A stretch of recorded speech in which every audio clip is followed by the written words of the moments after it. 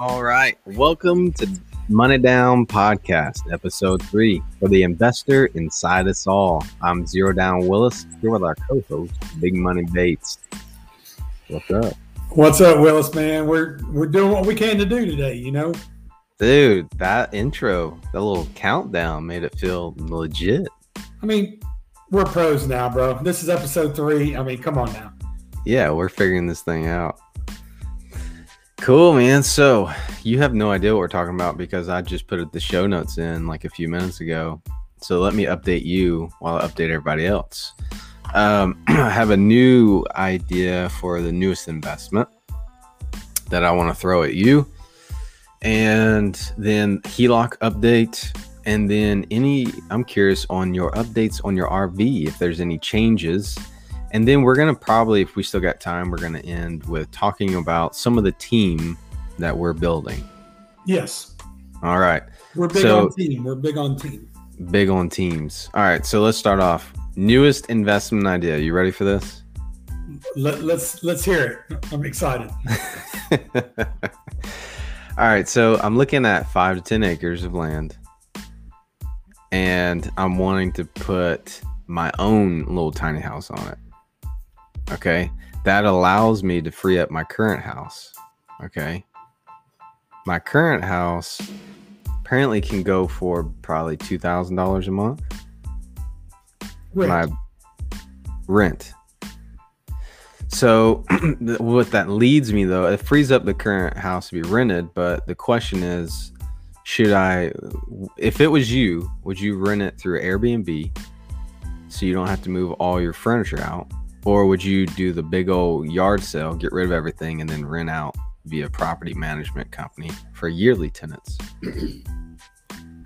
Okay, so you're wanting to, in essence, downsize to a tiny home, live on property.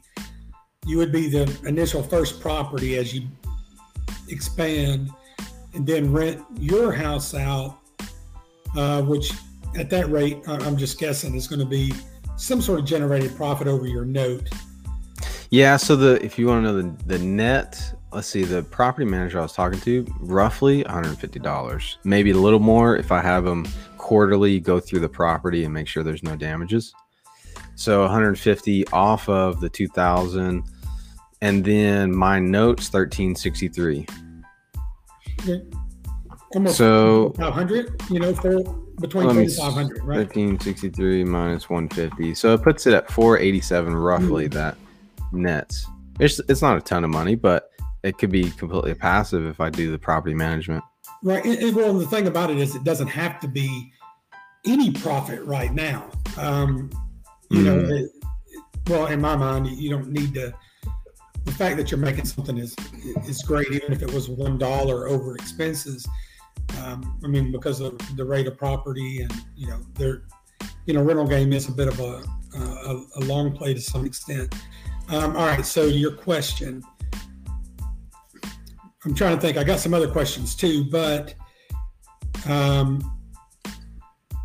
Airbnb, where it's short tenants for short periods, a month at a time at the max.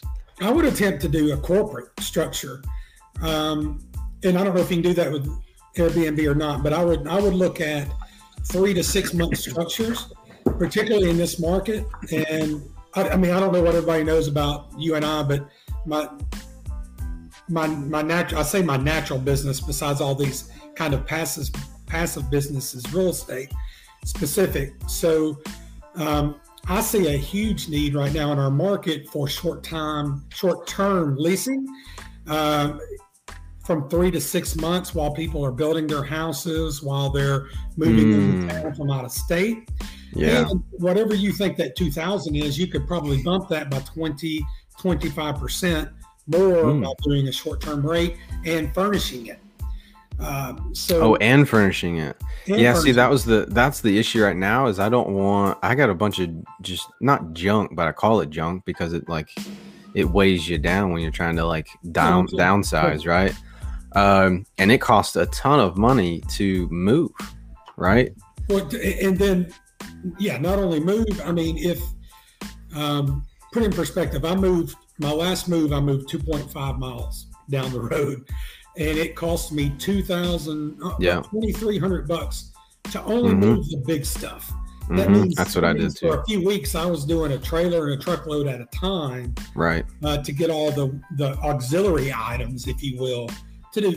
Now that $2,300 was worth it, and the company did a wonderful job. And we had 2 kids, and there's reasons for why we chose that path.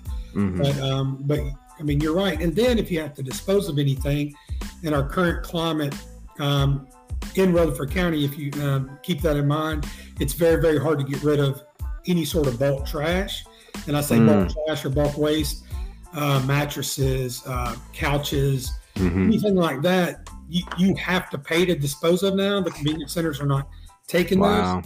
So minimum disposal fee for an average truck bed right now is around $50 to $75. So, which isn't terrible, but no, not terrible. But you got to have the truck, you got to have the trailer, and then you still got to haul it out to Jefferson Pike and dispose of it. So, and that's cost. I mean, obviously there's companies, and then add on top of that a corporate structure amount, right? Yeah. If I was you, I would consider, at least in our climate of the market, is short-term rental, 3 to 6 months at a time, fully furnished or as furnished as you can get it, and bump that $2,000 all the way up to $2,500 maybe. That's a really interesting idea. I didn't even think about going that route. I mean, that's not even the Airbnb at that point. No, that's that's private. You're still doing a private rental, 3 to 6 months. I don't have to move my furniture out of my house either. Just the belongings, the personal belongings that we want. If you want to, Yeah. Okay. I like that new idea. I mean, you'll need to inventory those items, right? So, and then they'll be, the agreement will look different than just a typical landlord leasee agreement, because there'll be inventory items, conditions, and stuff. But it's no big deal. I mean, it's a couple addendums to paperwork. It's not nothing. Interesting. It's nothing to stay away from. All right.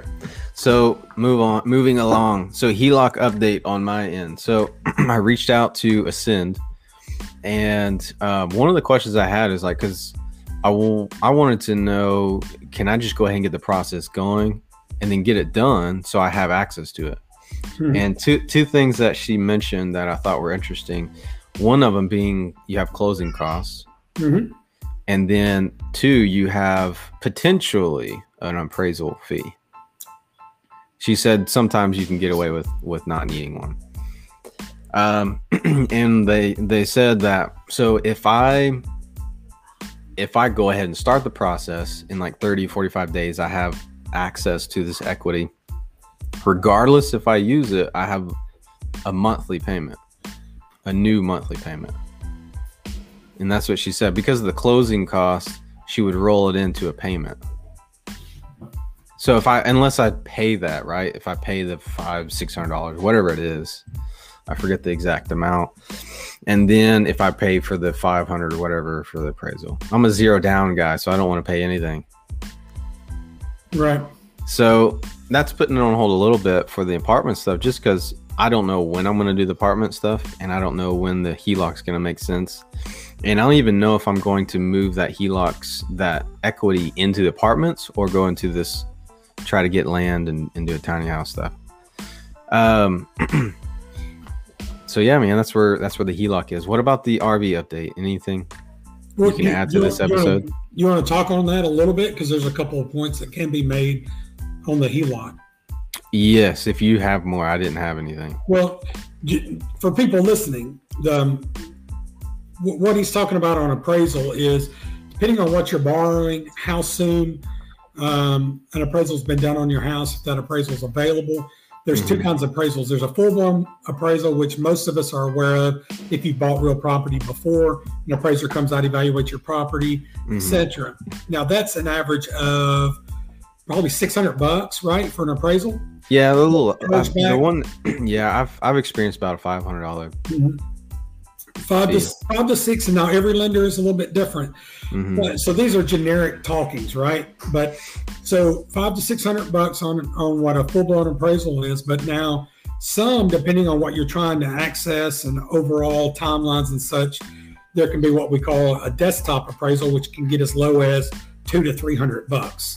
So, in which basically they'd ultimately do what I do as a real estate professional, is pull comps and look at it, and everything looks really good, and they don't feel a need for a full appraisal. They'll just give you basically a comp-based appraisal, and they'll cut your cost in half. That's all done electronically over a computer based on sales in your neighborhood. Now, for you, Sean, what's good is you live in a fairly dense neighborhood. There should be some reasonable data to suggest a reasonable sales price in this market. Now, it gets harder the more rural you are, right? Or if the data doesn't support it, if you live in a neighborhood that doesn't have a lot of those sales. All right. Anyway, closing costs, absolutely closing costs. Closing costs are going to depend as well as if your bank of your choice can close the loan, or if they have to send you to a closing attorney or a closing title company. For instance, we all have our teams, but my team includes Jamie Harrington at Pinnacle Bank. Love her absolutely to death.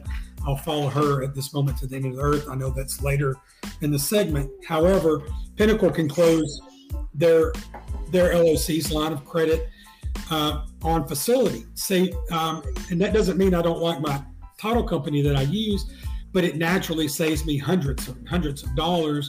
I just can't do it because they don't have the overhead fees they have. So that being said, I mean, your closing costs, depending on what you're doing, could anywhere go from $500 to $1,900, which was what my last closing was when I renegotiated my line of credit this last time, which was this year. So, but when they talk about generate a payment, understand that's going to be an interest-only payment. So it's going to be whatever your interest rate is. Right. Divided by 12, and that's going to be your monthly payment on it until you decide to pay it off. So for like you, Sean, for instance, if whatever number that is you might just decide to pay the bare minimum on that until you get a payoff that you want to make out of your investment or that expense, right? Does that make sense? Yeah. Okay. That brings up another point though for HELOC. Once you get that access to all that, does that change your credit score any? Yeah, well, does that affect your credit? So it'll be a credit hit, and all the typical stuff with a credit pull.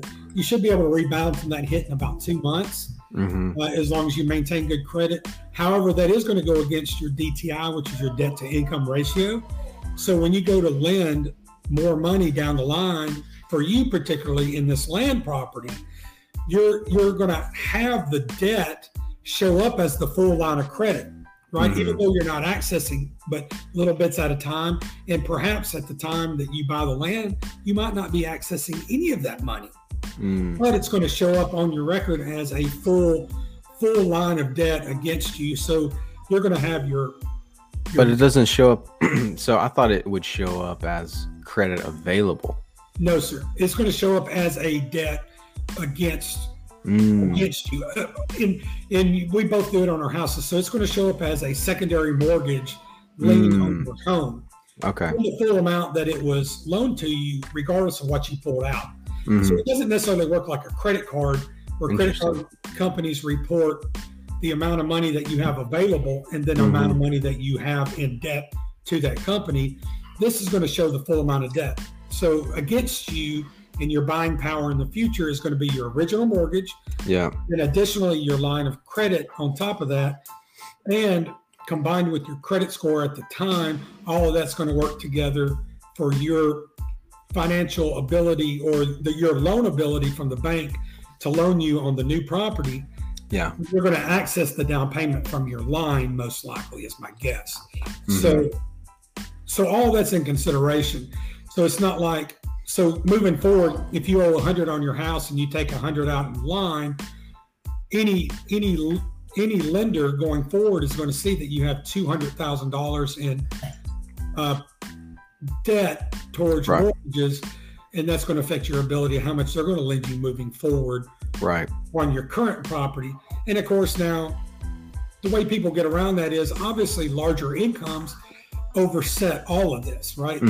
But your income, my income is not relevant to this point. It's just that you either got to have the income to overcome that, Yeah. Or you got to have super low debt, which means you better not have a lot of debt on the backside of that, or it's going to force you to have a larger income. So your cars, your house, this new line of credit are all going to be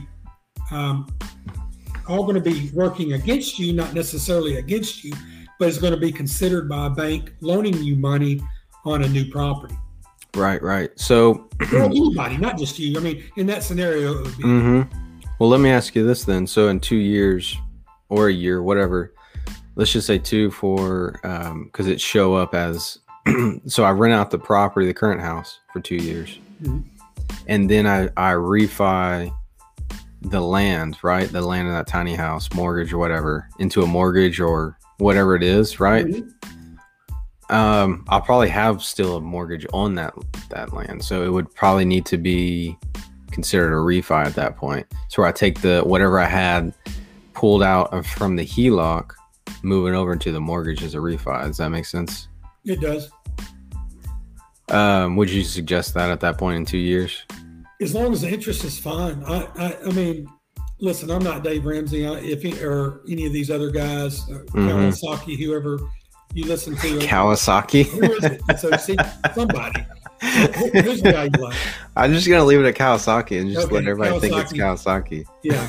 I didn't mean anything by that. I legitimately thought it was Kawasaki. No, it's Robert Kiyosaki. That was close enough. Kawasaki. Cowabunga. See, I was close. I'm not racist. All right. Anyway. So, but anyway, it's just what I think. But I love the fact of the mortgage interest is so low. I mean, if you can consolidate any debt that you have, particularly like credit card or auxiliary lines of debt into your mortgage, I feel like that's the safest route. It's the best payment, right? I disagree with that. Like, I hate the idea of putting my credit cards into my mortgage because I feel less motivated to pay them off. Like, I feel like it's going to be there for 30, 40 years now. So what's the point to even, you know what I mean? I feel like to me, I look at it as like me just giving up on the idea of paying it off. I get it. Well, I mean, you're looking at it literally like, man, I'm rolling this into a 30-year mortgage, so I got 30 years to pay it off. That's just the terms of the loan, right? Yeah, but the interest is lower, so you're not paying as much. Right. I mean, double up payments. I mean, take that extra money and put it towards principal on your house. You know, I get what you're saying, but you're giving up on your potential ability to pay that loan quicker. You're just saying because the terms are 30 years, I have to pay it off in 30 years. Oh, I see what you're saying. So you're saying you could still pay off that debt probably even a little faster because your interest is lower. So then the payment's not going to, like, more of your payment is going to the principal than it was. You're actually going to free up more cash. And if you just move that straight over, now most people, what they do is they go get more debt, right? The responsible person should say, hey, it freed up $500 in my monthly budget. If I don't need that $500 to eat, and I don't mean eat at McDonald's, I mean to put food on my table or to go out to eat, the best thing to do would be to roll that $500 straight in principal payments on your mortgage. I mean, simply one mortgage payment extra a year of just principal, not principal and interest. This principal will short your mortgage by 7 years. Somebody can hit me up and I'll give you the tricks and trades of that, but it's all over the internet. It's but one principal payment extra a year can lower your mortgage shorten your mortgage by 7 years. Just in one payment a year. And most people save so much money they can make 2 or 3 payments, if not 4 or 5 a year, because you have so much debt with so much interest. Yeah. You need to play the game cash flow with me.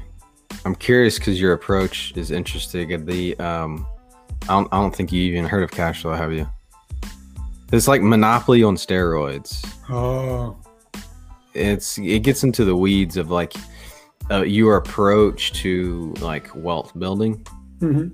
And one of the approaches you could take is like, hey, I'm going to pay off all my liabilities, right? The other approach you could take is I'm just going to build up assets after assets that generate income. Or you could take the other approach is you could say, well, I'm just going to buy stocks every time I have the opportunity. And you can go through the game and see what's most profitable and to build wealth. It's a really interesting game. I've been playing it to understand my approach better. But you want to? I mean, in that, I think we talked about it in earlier episodes. Man, you got to know what you're available to do. You know, because I'm saying it doesn't mean it's right for zero down, and what zero down says doesn't mean it's right for me. I mean, we emotionally and more than just executionally handle the execution of making that. We got to emotionally be able to handle it. Some people are not responsible enough for some of these approaches. And they sound good on paper because they are good ideas. But if you can't execute, I mean, if you're not, you got to know, and it's not a knock to say, I'm not responsible enough to go mortgage my credit card debt in my house and not create more debt. It makes no sense to do that. But if you are, do it, because you do save money. Right. Well, it's smart to put things on credit cards and get the cash back only if you can pay those credit cards off. Right. If you towed any debt, you've lost all profit and you went backwards. Yeah. So, you know, I mean, you got to know what you can do, realistically can do, and then be strong enough to go do it. In other words, if you already are terrible at budgeting and being like able to manage your own personal finances, getting more assets and more debt will not fix it. No. Well, I know we talked about this. I know we talked about this maybe privately in the past though, but I mean, it's what we do, Sean, you and I, what we do takes extra steps. Yeah. This is not get rich quick. I mean, none of this is actually get rich, but by doing several of these, you can create really good income. But that's what we talk about. It takes extra steps, it takes extra effort. A lot of times it's more paperwork and structure. However, all that combined makes money. Right. And you and I are geared for those steps, even though it's a little different approach. But we still do the same things. So if you're not if you're not that kind of person, we still want you to listen, right? Yeah. And maybe it'll inspire you to be that person. But if you're not that meticulous, extra step type person, most of the things we talk about are not going to be great. You know, great ideas for you. Hey, Mama. She can't hear you because my headphones are out. Okay. They said, "Hey, Mama." Hello. You're live on the podcast. The money down. Let me see that new baby. Yeah. Oh man, that's awesome. So, sorry for the rant, but you know. No, one thing I would add to that, and then we can move on. Unless you got more to add, but it's I'll just say you asked me about the camper. Nothing new on the camper, so we can skip across that. We can skip across that. Okay. I know that I'm not only zero down, Willis, but like zero time. And you know what I mean? I do. So, and the beautiful people that just walk through behind me are part of that, right? And it's so family takes up a lot of time. So working full-time at home, doing podcasts every week doesn't really take away from my time because it's midweek and I just work a little extra. But finding investments and finding the right investments is even more important because of that for me.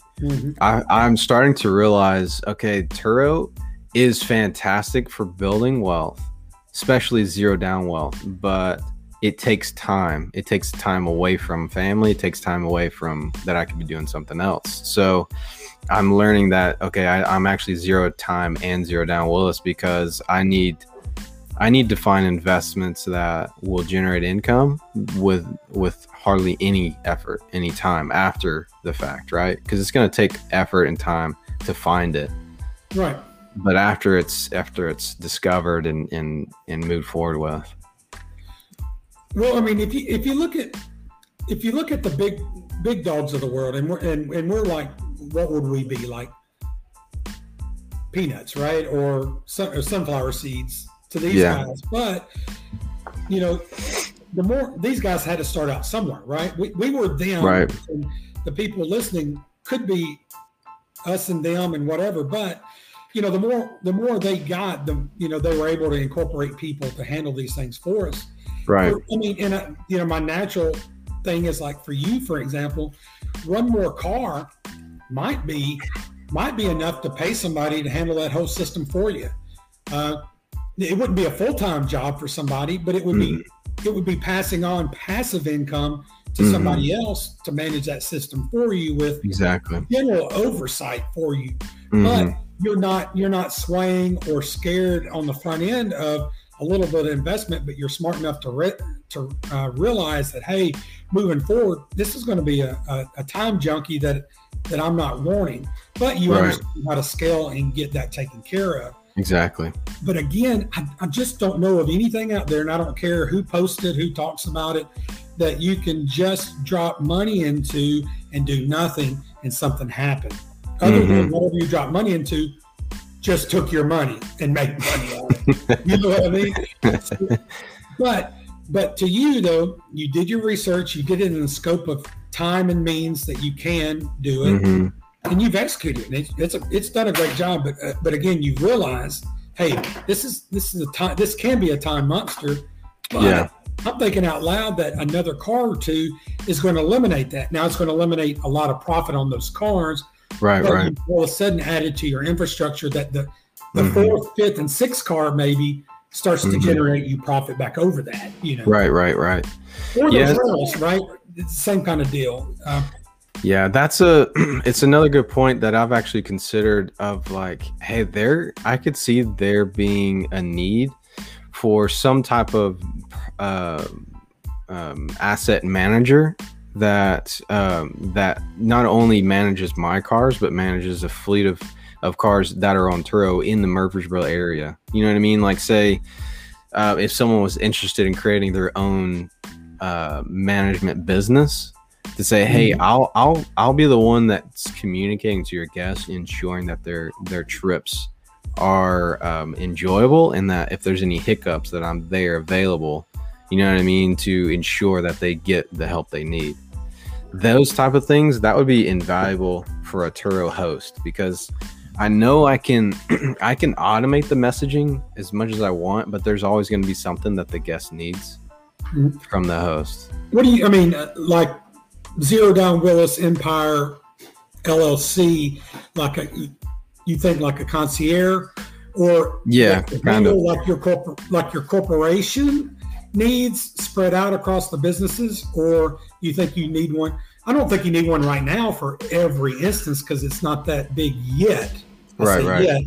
But do you find that person that's interested in, we're calling it passive income because there's no way it could be full-time income.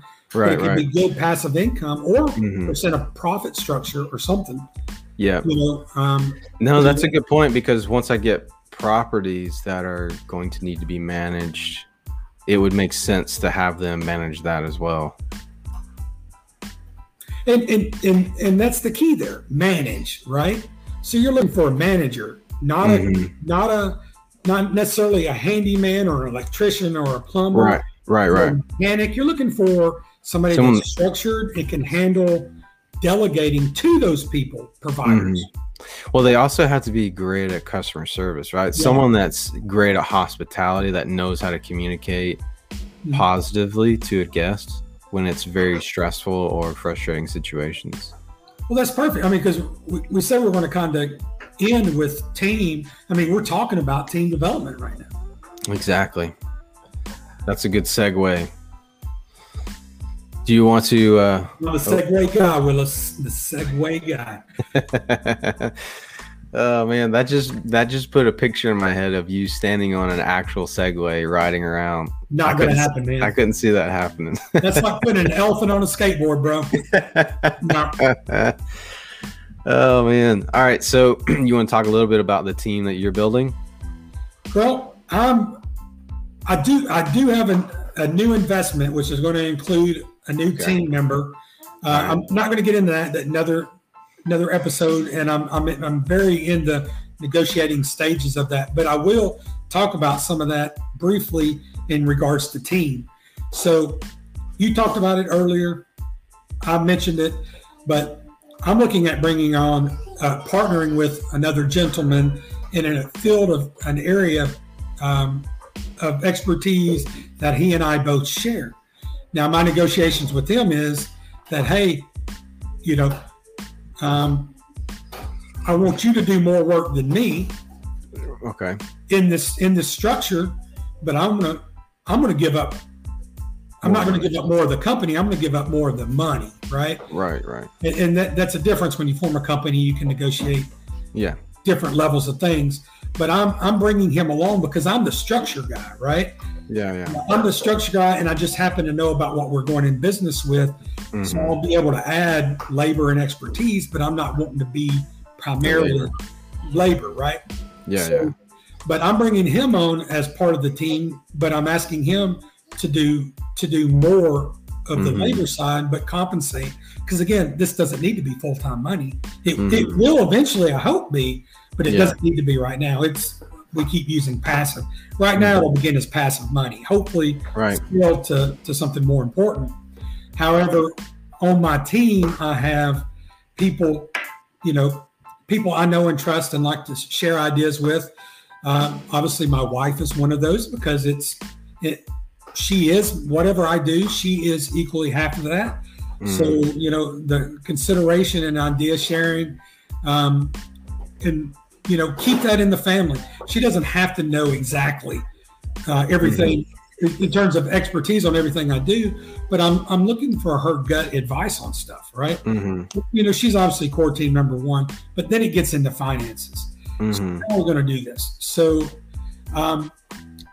we are lucky to have a lot of great financial people in our county, in our state. So my first bit of advice is to stay local. Stay local. And if you I can't have dinner with you. Have dinner with you, Eddie. I'm going to tell you about that. And stay local. And if you're already working with somebody local, Ascend is local, for instance. You and Ascend. Exactly. Attempt to stay with those people because you have those relationships if they can offer the products that and the service that you need. But for example, I mentioned Jamie Harrington. Hope she doesn't mind me throwing her name out there on the entire world, but she's now at Pinnacle Bank. Jamie is phenomenal at what she does. I've followed Jamie across a few institutions now. Pinnacle is terrific. No offense to them, but I'm there because of Jamie, right? Yeah. So I followed Jamie from her previous employer, and I think even one before that. Nice. And they're not important by name, but I didn't leave them because her employer did a poor job. I left them because Jamie moved.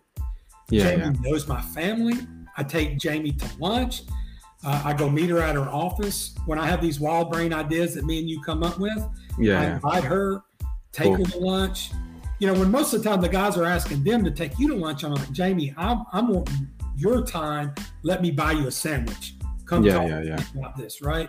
But I've stuck with her, and I fully intend to until all of this is over, as long as she stays in the game and wherever she goes, Hey, I see we actually have comment that comes through. So at 11:18, Chris said, DB. What does that mean? Bless. Okay, let's just delete him. I don't know this guy, but he sounds interesting. Hey, Chris, he said you sound interesting. DB, I don't know what that means, but maybe you could tell me off the camera. Most polite. Yeah, maybe you can tell me off the camera what that means. All right, so anything else we wanted to mention on this episode before we close it down? Choose your team wisely. There you go. All right, that was a good ending. Let's do the outro and close it down. Thanks again for listening to Money Down Podcast. I'm Zero Down Willis here with our co-host, Big Money Bates. Thanks again. Have a good one. See ya.